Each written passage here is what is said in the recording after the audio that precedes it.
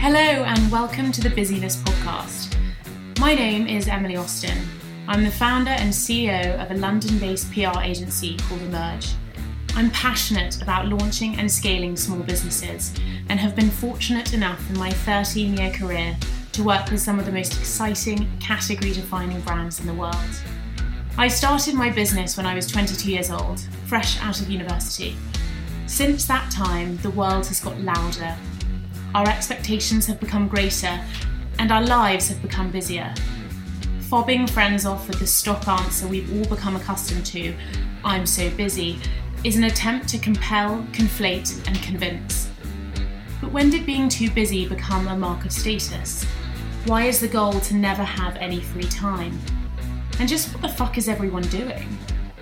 Are we setting unrealistic expectations for future entrepreneurs and business owners by encouraging them that a maniacal approach to diarising is the standard? This podcast aims to give you a realistic, detailed insight into the honest stories, the failures, the triumphs, the intricacies, the mistakes, the comebacks, the fuck-ups, from those set to make their mark, the leaders, movers and shakers, trailblazers and game changers. We cover imposter syndrome, hiring and firing, call-out culture, anxiety, global growth, daily routines and knowing when to quit, choosing the best in the busyness to help you cut through the noise and optimise your success. Will Woodhams, my hero and the first ever Busyness podcast guest, CEO of Fitzdares, joins me to chat about his career, why everyone in business is winging it, and why presenting a more realistic viewpoint of what it's like to run a business is paramount. Will chatted to me about our new obsession with young entrepreneurs and why you shouldn't be running $1 million company at 25, you should be worried about getting laid. Will shared with me why if you're good at your job, you should be able to take a call on a jet ski, why confidence and preparation is the key to mitigating feeling like a fraud, smoke and mirrors in business, and building the plane as it flies. Will advises that we should adapt, keep our businesses agile, and keep the purse strings tight, and just get the fuck on with it. I loved chatting to Will about his experiences, call-out culture, the media agenda, and how to navigate running a modern business. His energy is infectious and his attitude is incredibly refreshing. I hope you become as much of a fan of Will as I am. Thank you for joining me on what is set to be a landmark episode in probably quite a successful podcast series. I wanted to start this podcast because I'm very fortunate, as you know, to be connected with some very interesting people across a whole different series of businesses. And there has become a bit of an industry standard that being busy is a mark of success and everyone's very busy in business. And I'm interested to know what people are actually doing. So I know that you have very kindly given to me a chunk of your time. So I'm interested in what you have been busy doing today. I've been busy doing absolutely nothing. Oh, great. Okay, well, I mean, thank you for honesty, because that kind of candid response is. I did like an 8-way conference call from the bath, and so I couldn't, and I was terrified the video was going to turn on, and I kept wanting to say stuff, but I knew there'd be a sort of ambient splish splash, so I had to, I was like a sort of fevered thumb presser of the mute. So I was like pressing mute before I'd finish sentences so people couldn't hear bath sounds. Were you just so busy that you had to combine conference calling with cleanliness? Or? No, I mean, I just hadn't got my timing right. And then I suddenly realised, but what's the fucking point of getting out of the bath? In my head, you were wearing a suit in the bath. Is that accurate? What's called a bath duck called Squidgy Toy. He was covering my nevers. I didn't have a suit. So large duck is what we're... It was darkly. And so I'm interested, as a jumping off point, to understand, was this the kind of large sort of business dilemma that you always wanted to overcome during your 20 odd years of experience? What's the dilemma? Well, sort of like whether it's appropriate to, I'm assuming the call wasn't important. It was very important, but I think that isn't there a lesson in life that you should be kind of always prepared for calls? I think they probably teach you to prepare. Is that a saying? Is it? Be prepared to fail if you don't prepare to do more. But I think, if you're running a company, you have to be not, as we both do. No, but if you're running a company, you kind of need to be thrown in on a cab out of an airport. I mean, the old sort of adage of running a company being very successful is that you get put on conference calls, and you join them halfway through whilst you're in a cab coming off, from Heathrow or in New York or something, and you can hear wah, and hey, get out of my way. And it's sort of, it used to be a kind of badge. You want a bit of theatre. A bit of theatre, badge of honour. If you're good at your job, you can kind of take that call on a jet ski, and that means you can get some jet ski time into the day. So I've changed my view of preparedness for calls. You should just be prepared for them all the time, and you should have a vague grasp of what people are talking about, or at least be able to have the confidence to say, I have no idea what this call is about. Please, can someone give me a concise 90 seconds on what's going on? I think everyone thinks they're a fraud, and I think the actual people who aren't frauds are the people at the beginning of meetings who say, can someone fill me in because I haven't got a clue what's going on. Right. So you think that there's an element of reality running a business, that there's a lot of stuff on the fly, and that the reality is that you've got to be capable of picking it up and getting on with it, and not feeling this pressure to show up perfect and complete when actually, you probably haven't read the document because you were, having a bath. Nobody's read the document. I mean, I worry about... Anyone written the document?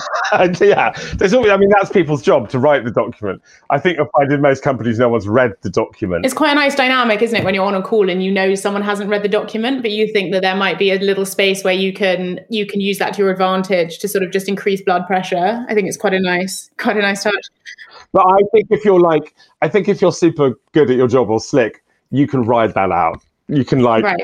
I haven't read the document, but I still know more than the person who wrote it.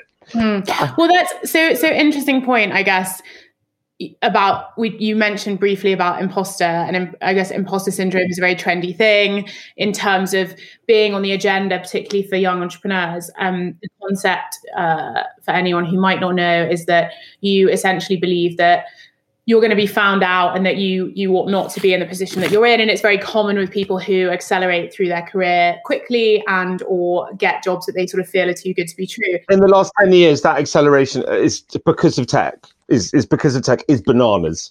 You have woefully inadequate senior leaders of tech businesses and startups. So you think they should feel imposter syndrome? No, but the point is they came up with the idea. The brilliant thing about young tech invigorating people is they know the end point. They just have to hire a lot of people to get them from A to B. But ultimately, they're probably lacking, and they're always on the spectrum, and they're always lacking in management skills, and they're always just don't know how to run businesses. And so they are imposters, but they're allowed to be. I think that's the deal. They're allowed to be imposters because it's their idea, and they're geniuses.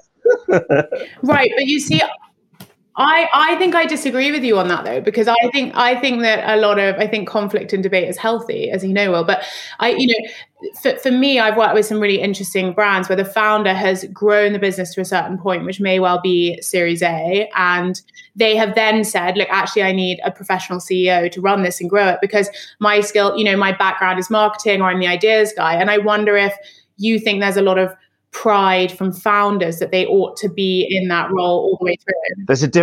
I've been in big corporate companies, and people think when you're offloading it, it's I think of Eric Schmidt, doesn't he? Didn't he run Google? And he was he's like an old school business dude. And, he's right. White and old and wears suits.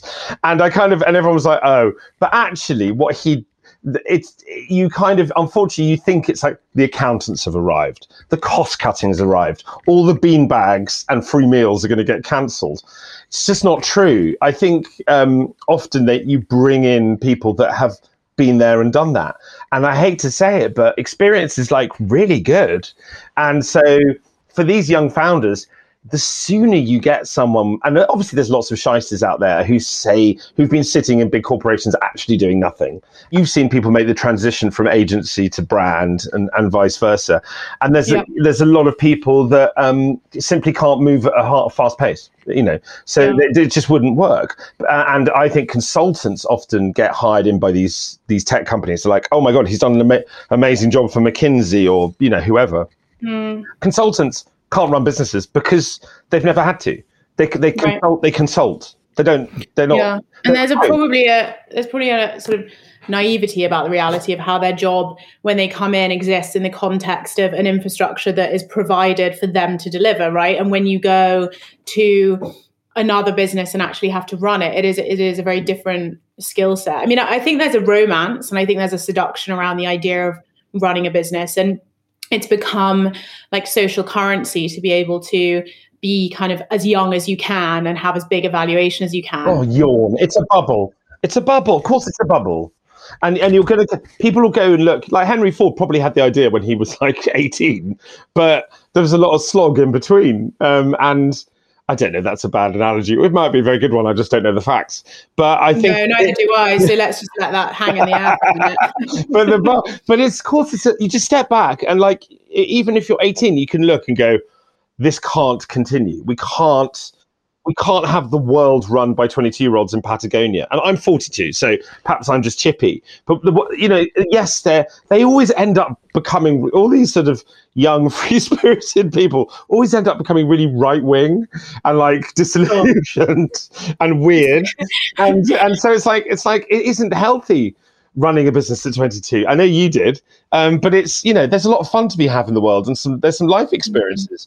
And worrying at 25 about your management structure is, you should be worried about whether you're getting laid. Sure. If you're running $1 billion company at 25, you're going to be burnt out by 35. No one. Yeah, but apart from Randolph Hearst or someone, no one has done it.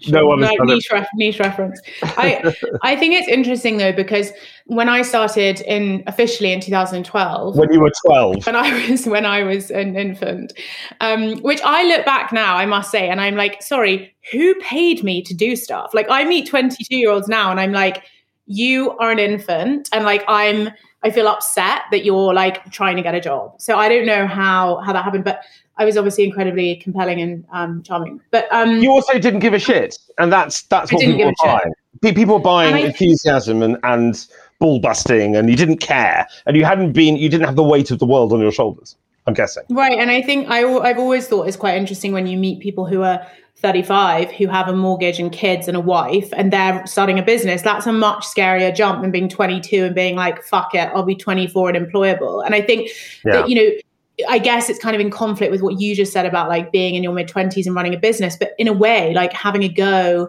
at that time where you have very few commitments and scary life drains, like mortgages, is sort of the best time to do it. Are you texting? No, I'm trying. I was just looking for the name of the lady who ran Theranos, the medical testing thing. Oh, Elizabeth Holmes. Yeah, I mean, like when you talked about all of those pressures just now, I immediately thought of her. The most awful, fraudulent. I think that's a really interesting example because I'm obsessed with her, firstly. So, I mean, I'm very excited about the upcoming film with Jennifer Lawrence playing her. I've listened to the podcast. I read the book. I feel like I feel connected to her deeply. But what was so interesting about that was that I kind of almost believe it's a bit of a like Fire Island situation where I actually think that Elizabeth Holmes thought that she could make it work. I think that I don't think she was reckless in the same way that someone like Adam Newman from WeWork was. Sure. When he was like, he's just greedy. He's just greedy. Right. He's just greedy, and he wanted like a clothing deal, and you bought like a surfing company, and the whole thing was a disaster, and he was given way too much money, and it was out of control. But with Elizabeth Holmes, I think I do almost get a sense that she genuinely thought she could actually make it work. Obviously, she was deluded, but interestingly, there were so many, including people like Henry Kissinger, which is like also George Shultz, who died last week, who's an amazing man. He was the guy his grandson worked for her. But the American people and the investors wanted her to be successful because they wanted a woman in Palo Alto to come out and be like, I'm wearing a polo neck, and that's good enough to be referred to. Do you know what? I think it's when I watched the documentary, I tell you what really hit me was how I thought she was deeply, deeply unimpressive. And what we've done is set a bar for our tech leaders so low because they are so uninspiring to, leaders of old. And I could be falling into kind of a Davos trap of people. Are you talking about Churchill? Is that where you're going to go? No. Not leader. No, I meant like business leaders of old. Sure. And even Steve Jobs, like, could get on the stage and talk to people. I found her deeply unimpressive. And so just to be clear about young people owning businesses, going back 3 points, like if you want to go and start a small business, and grow it and have a team of 10, within 3 or 4 years, like that's an amazing experience. And sometimes it fails and sometimes it works. But like having a team of 1,000 on Silicon Roundabout at the age of 25, for me, is where I have a bit of that's kind of where I had a bit of an issue. I don't really believe in the idea of unicorns. I think it's kind of a fantasy, and I think it's very unhealthy. There's about I love that. Unicorns. I don't believe in unicorns. I mean, you just said it. But I'm just saying, they're not real. That's why they're called that. It's sort of, there's a lot of businesses that make between like 1 million and 100 million that are incredibly smart, interesting businesses that are set up very well with very dynamic people, and not everything has to be. Yeah, and I think, most recently a contemporary example is obviously Whitney from Bumble ringing the bell at 31 years old with a kid on her arm. And you think, I'm not really interested about like whether she has a rich husband or whether she did or didn't deserve it, because I don't really care. She is 100%, I think, an incredible representation of what is achievable and possible. However, she's also like the only person who's done it, which would suggest it's quite hard to do. Well, you've got to think about the investment business model. So that investment business model is, we can afford for 9 out of 10 of these businesses to fail because the Bumble will make us so much money. And like transport that concept onto to restaurants. I mean, they always say restaurants will fail, but like, who has a business strategy that under the bonnet is 9 of these will fail, but 1 will come to the top? Are you talking specifically about investment banks and private equity investment? Horowitz and all those, and you're talking about rounds of funding and all of this. And it's just like, I'm just going to keep pumping money into it until it sinks. Young people are in a cycle of seeing business in the wrong way. The business in the right way is, you have a really good product, and technology now will give your product the opportunity to be seen by millions of people. In my sector, bookmaking, 15 years ago, if you wanted to go to bookmakers, you had to go to a grotty shop on a high street. And then the internet arrived, turbocharged the business into a £15 billion business just in the UK. It's going to be a £100 billion business in the US in the next 2 years. So in fact, all of this tech has been wonderful for taking old-fashioned businesses to the next level. Nowadays, you can literally make something in your kitchen and sell it on Etsy. But young people are thinking about, am I going to get my second round of investment? Am I going to do this? Can I break this?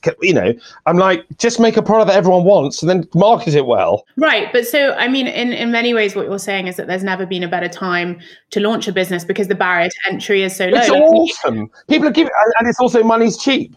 So rather than thinking about rounds of funding, I'm like, just get £1 million at the beginning, not £1 million, but get an amount of money at the beginning that will cover your costs, but keep the business tight and agile and adapt. And when you see the opportunity, then go for it. I think there's a really interesting idea around the reduction of barriers to entry for businesses so that they can get started. And I totally agree with you. I think, we've become, everyone's kind of 10 steps ahead. I think there's a complete misunderstanding about the reality of the difference between creating a product for a small business and then creating a business for scale to sell. When you think about these huge brands like Glossier and Away and Bumble, they are structured from day one on a kind of exit model that requires, I think Glossier is on like their Series D or something. It's a completely different beast, and it requires a very different strategy and thought process. And actually, a lot of those brands aren't necessarily product led. They're heavily mission led.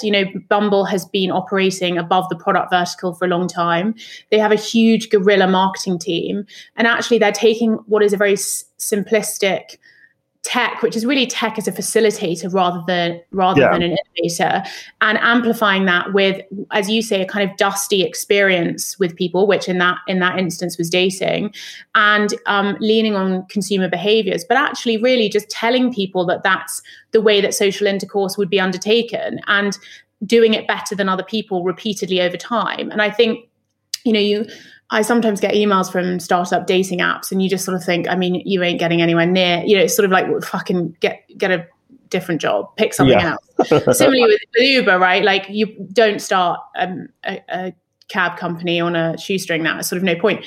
But, there are obviously predictive markets where we can consider growth. Like, we've seen it with a lot of dusty products. We've seen it particularly with tea and chocolate and household products and things that were quite unsexy, like paint and other things like that are now using brand to really become a lot more relevant. But I'm interested in, you mentioned earlier that you think people see businesses in the wrong way. Is that because you think the lens of social media particularly has encouraged people to see a very disproportionate idea about what running a business is and what that actually entails and what it gives you? I think the media are somewhat to blame. I think there's a culture from like Wired and Business Insider, which we all get very excited about. And they talk about business in a very, and US TV, obviously you have like MSNBC and all this, they talk about business as an entertainment in a sense, and things like Davos and South by Southwest and even Burning Man, they kind of blow this up even more. And I think what we saw with GameStop and Elon Musk is a huge, I mean, Americans have always bought shares, and the British less so, but still engaged with it. But they've been a kind of nest egg concept here. It's not been the cut and thrust of kind of trading from your, like, as a home consumer or retail trader. So people are more engaged with it. And I think whereas Sunday Times business section used to be, oh, we're going to talk to a FTSE 100 CEO about their, vision for the business in 5 years. Now it's like, who's selling, who's buying, what's going on, who's got this round of funding, so they've kind of turned business into an entertainment sport, which is kind of great because business people were seen as the opposite of rock and roll. So they've done a great job at raising the profile of business leaders. But what they've also done is create an assumption that that's how business works. It's, it's a business is a long-term project. You can't be a millionaire in a year unless you want to do it fraudulently. When you talk about like business leaders and, there's a lot of power in Elon Musk. I mean, obviously, he was famously removed from the board of Tesla for tweeting something about the share price changing. There's a lot of scrutiny, particularly the big tech giants in the Jack Dorsey, Zuckerberg, Elon Musk, etc. are happen to all be men. But I'm sure Whitney from Bumble will probably join that list shortly.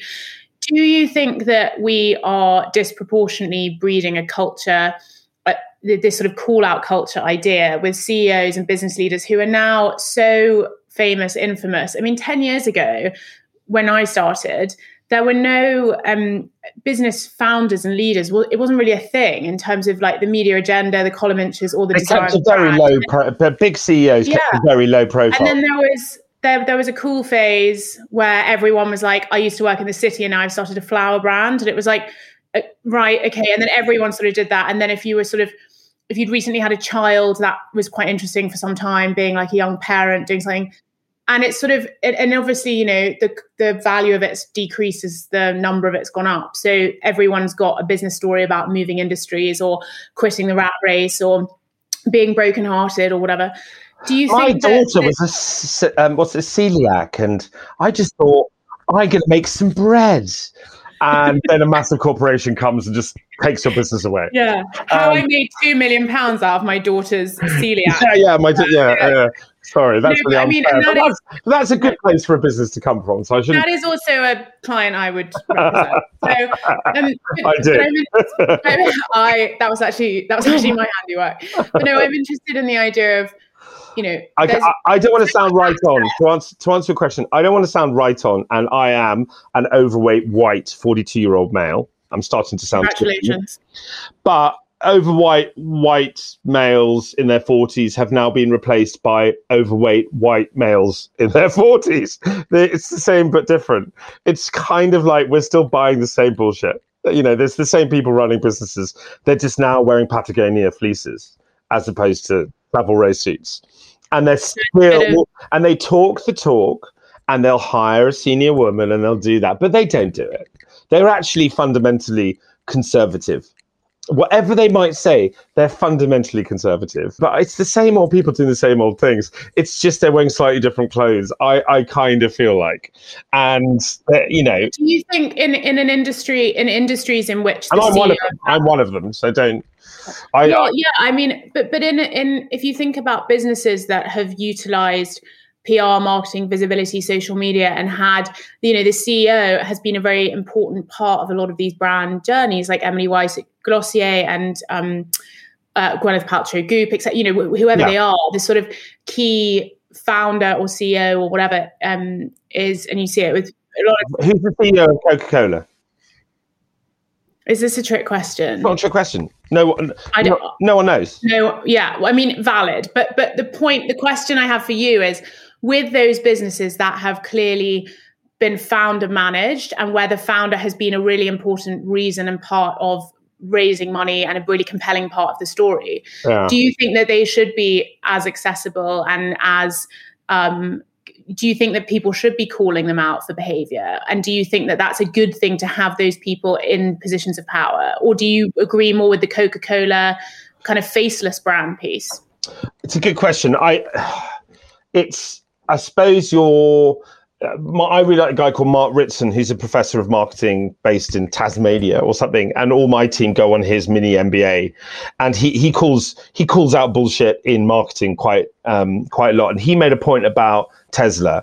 He said Tesla is like now been valued as the most profitable company in the world. Tesla doesn't TV advertise, doesn't use conventional marketing methods, and he said the big Elon Musk advocates or disciples say it doesn't need to market because Elon Musk does it for it. He sticks his head so far above the parapet. The guy is genuinely trying to get into space, same as every other psychotic CEO or former CEO, Bezos and Branson being the most obvious ones. It's like, how big can your ego get? Let's go to Mars. And so they argue that Elon Musk's celebrity is driving Tesla sales. Now, anyone who studied marketing for more than 30 seconds will tell you that is going to crash and burn, not the ship going to Mars, as a concept. And what brands like Porsche have been doing have slowly built efficacy in their electric product. And when it comes to the forecourt in 3 years' time, and you're standing there and you're looking at a Tesla or a Porsche, 9 out of 10 people are going to go Porsche. And because no one's going to go, oh, Elon Musk has done another tweet, I must buy a Tesla. Because the actual product efficacy and the product history and the brand love will all bubble to the top, and Tesla ain't got none. And Porsche has got it in bucket loads. It's a lot of the kind of old-fashioned long-term marketing strategy and brand strategy, and most importantly, product efficacy, that kind of gets washed away when you've got Britney ringing the bell. And so, and yes, of course, she's come from her competitor and eaten their lunch because they are slow. It comes back to, for me, it's always like Fever Tree and Schweppes. But in the UK, by the time Schweppes realised their lunch was being eaten by Fever Tree because they were so slow and fat and arrogant, by the time it happened, it was too late for Schweppes. And they threw money. I remember Schweppes were running like double-page print adverts. Like, no one opens a magazine and goes, oh, look, there's a Schweppes advert. I must go buy some tonic. But they were just like desperately scrabbling to regain market share. And I'm not sure what it is. Definitely by value, Fever Tree are bigger. And so the fault lies. So one, Fever Tree are doing an amazing job, and they're young and they're a great product, and they just bang the product message, and their marketing's really strong. But if Schweppes had done what they were meant to do as a business, and not keep an eye on their competition, but build the brand. If LVMH owned Schweppes, none of this would have happened, because LVMH would have made Schweppes like Fever Tree. So, okay, I'm interested. One, you said Britney instead of Whitney, and I'm interested in your opinions of the Free Britney movement because it's very contemporary, and we can come back to that. I've met Whitney. No. My wife nearly became marketing manager at Bumble in the UK. She went out with Whitney and got drunk. She got too drunk and she didn't get hired. So that wouldn't have, I don't think that would have that would have meant we'd be very wealthy now. Anyway, let's move on. Well, we can lament that. But you talked about, so obviously I didn't really do a skim of your CV. Obviously no introduction was necessary, but you did work at LVMH for a period of time. You were also CMO at French Connection. You were a board member at Mission, which is a very successful, I mean, is it marketing agency, PR agency experience? We put brands in culture. Fine. So that's a load of shit that you wrote when you were there. And then obviously now CEO Fitzdares. I wanted to ask you mentioned briefly in your takedown of Schweppes that I'm sorry, Schweppes. Yeah. Lack of innovation, because they're definitely listening, a lack of innovation. Do you think that these companies that have been successful and perhaps worked in a structure that has provided profits for them, that they are slow on the uptake? They leave it too long and then they end up buying the competitor that's eating their lunch. So, okay, let's talk about French Connection, because interesting challenge with French Connection, possibly identifiable from someone who didn't have the experience that you had as to some of the limitations of the brand.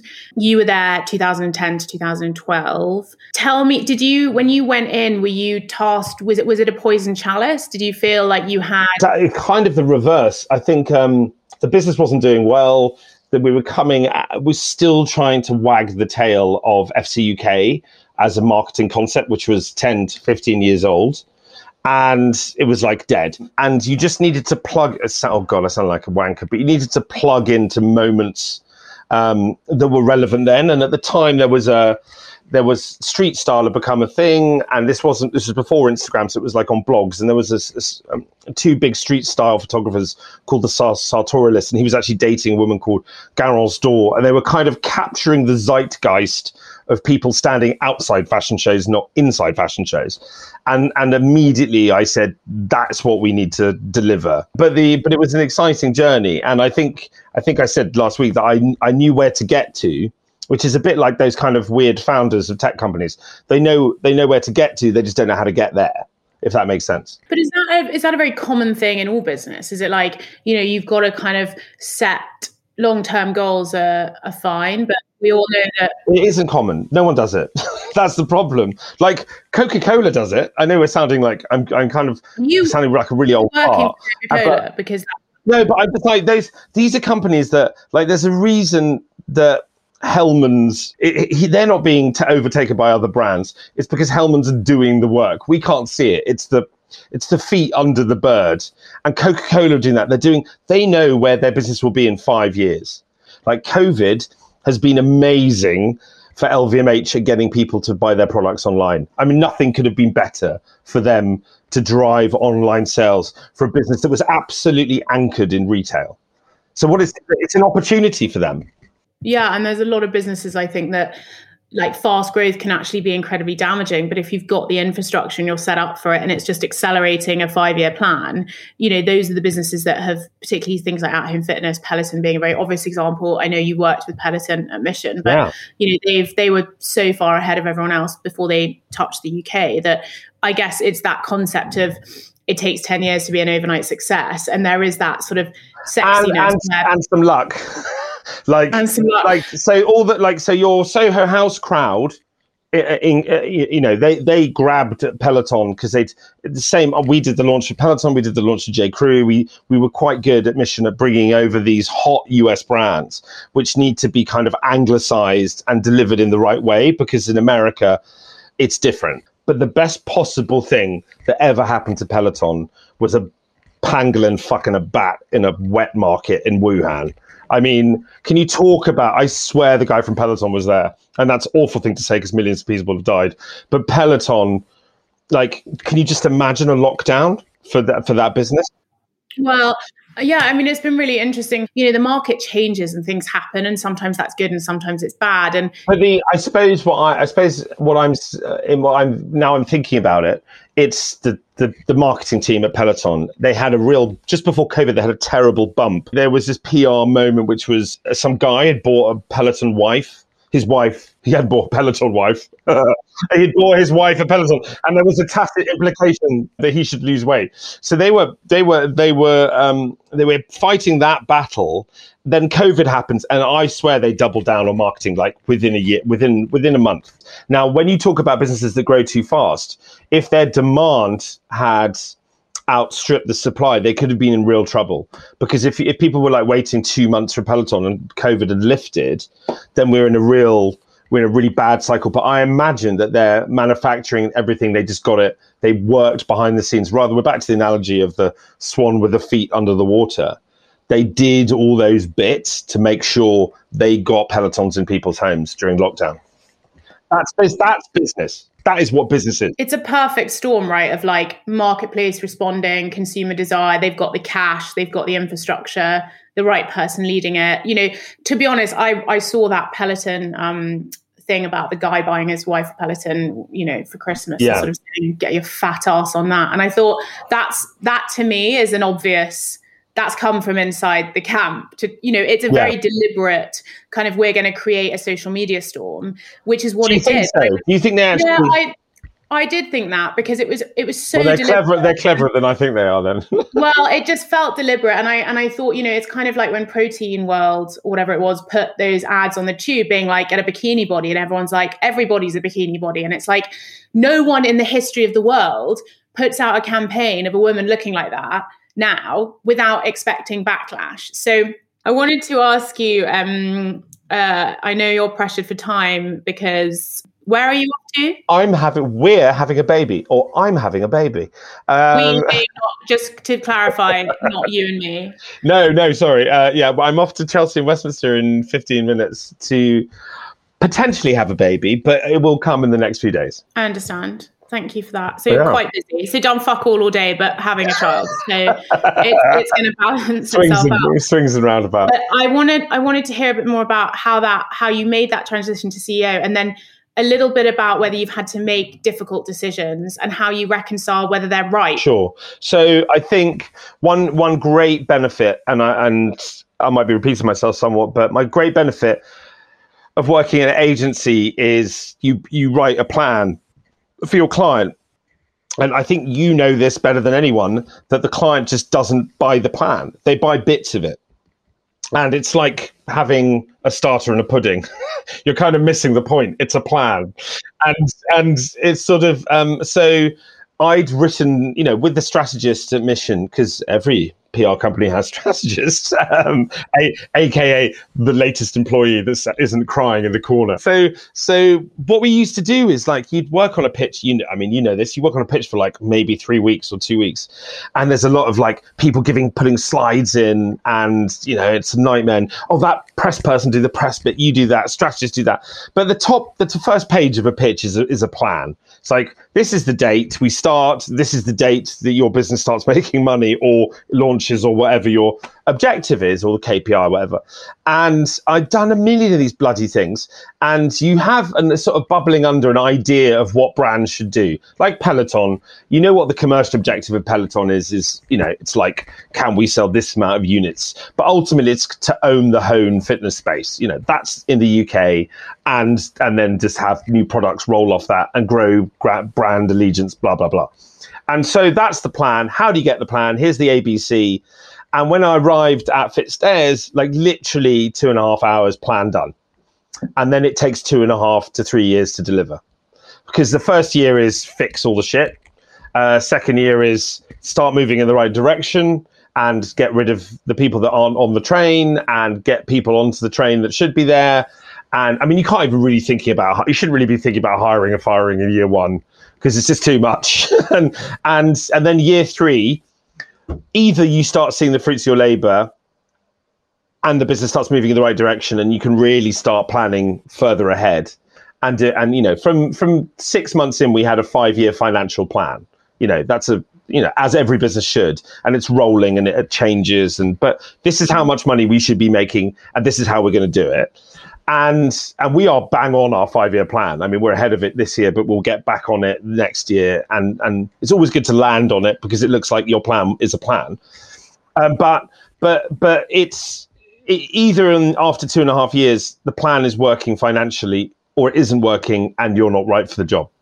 And I think that's a big gamble for a founder to take, though, right? Like, if the plan is good. So to answer your question, if the plan is good, it's not that difficult making decisions. Sometimes you need to do quick, fast things to make money to hit the month. That's how businesses work. But ultimately, if your plan is solid and you stick to it, obviously plans adapt and change. But if you relatively stick to where you're heading, it should make decision making easier.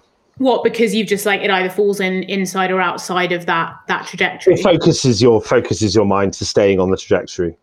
You're not stopping at wild bean cafes constantly. You are heading to Wales on the M4, and if you can refuel whilst driving, do it. But it's unlikely. That's a confusing metaphor, but I think really confusing.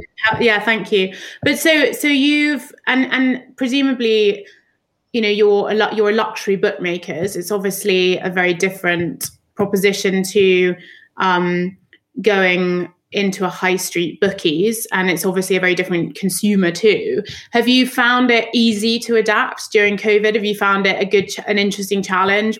You decided to open a physical club, which I'm assuming was you can't be a luxury business without putting your customer first.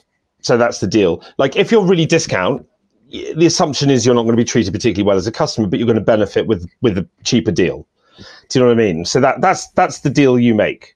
And so if you've got insane customer service, which we do, what we call, our tech is UX, user experience, and our customer interface with the customers is called CX, which sounds a bit boring and geeky, but customer experience is, if it's absolute cornerstone of your business, which it should be in a premium business, then you are, even if you've got nothing to sell, you should still be communicating with your customer. So you should still have open channels of communication with your customer, even with COVID. So what we found was, as soon as sport resumed in June, people were calling us to place bets or texting us. They weren't using the app. They wanted human interaction. They wanted to speak to a nice person on the phone who picked up after one ring. So all of that has been really helpful. Having that baked into the business has been saved our business post-COVID or through COVID. And I'm conscious of time because I know that you've got to go and, be busy. But you've always been quite straight talking. The entirety of the time that I've known you, you've always been, at times hurtful and rude, but also, direct and helpful. And I guess I was interested in what your advice would be to people who are looking to start businesses, but sort of are getting a bit caught up in the massive chasm between actual success and perceived success. Because I think, for a lot of people, being seen on social media, getting a piece of coverage in a magazine that someone's heard of, being busy has become a bit of a mark of certainly status, but also success. And as you've spoken to in the last hour, the reality is that it's sort of the other stuff that's going on that you're not shouting about, and it's the grit and the graft and the stuff that people don't see that is probably actually laying the foundations for that sort of success. Do you have any words of wisdom or learnings or anything that you would sort of say to someone who is sort of fantastically busy but not really doing anything? Yeah. Yeah, I've got lots to say. I think we've discussed this with your business actually, but one, don't be shit. It's really tough to be amazing, but just be sure that you're not shit. And then two, remember that people don't care or don't give a shit. There's a lot of shit going around here. People are really busy. So you're saying, but I've been interviewed in the Financial Times and I'm doing this and I'm doing that. Why isn't everyone aware of me? Because they've got their own shit going on. So just be laser guided at what you want to do to move the business forward. And I think you and I have discussed this. like only talk to people when you've got something to tell them, I think is really the adage of all of this. And particularly with our PR backgrounds, the amount of clients who go, this month we really want to push this, and you've just got to say, you've got to understand as a brand owner, no one cares. So don't waste people's time telling them stuff they don't want to hear. And that's, I guess, the tension between kind of integrity and money making an agency is like people take on certain things that perhaps they're flogging a bit of a dead horse. And that's why PR, particularly as the sort of agency ugly sister, gets a bad rep, because people aren't always honest about the reality of the fact that if someone's got nothing to talk about, you're just screaming into an echo chamber of terrible business decisions. Yeah. You know, it's like when people go, I want to be in the FT, and then I've raised 10 quid. And you think, right, well, if you open it, it's sort of GlaxoSmithKline. But the point is, why, if you've raised more than 10 quid, if you've raised $1 million, why have you raised $1 million? What are the specific things that have led to it? It's not because your uncle owns or auntie owns an investment. You know, what is it? What's the magic that's making people invest in you? That's what the FT wants to know about. And that's what people want to know about. So you're saying don't be shit and assume no one gives a fuck because they're all busy too. Exactly. And then when you move your business forward, you're only moving it in the right direction, because you're only making stuff that people want or doing things that people like. And then people want to hear about them. And then your PR and marketing and talk and product sells itself. Because direction is more important than speed, isn't it, Will? I think it is, but if you're going fast in the right direction, it's quite good as well. Yeah, that's true. I appreciate your time and your thoughts, all very interesting. And good luck this afternoon. Thank you. I hope everything goes without a hitch, and I will speak to you very soon. Lovely chatting.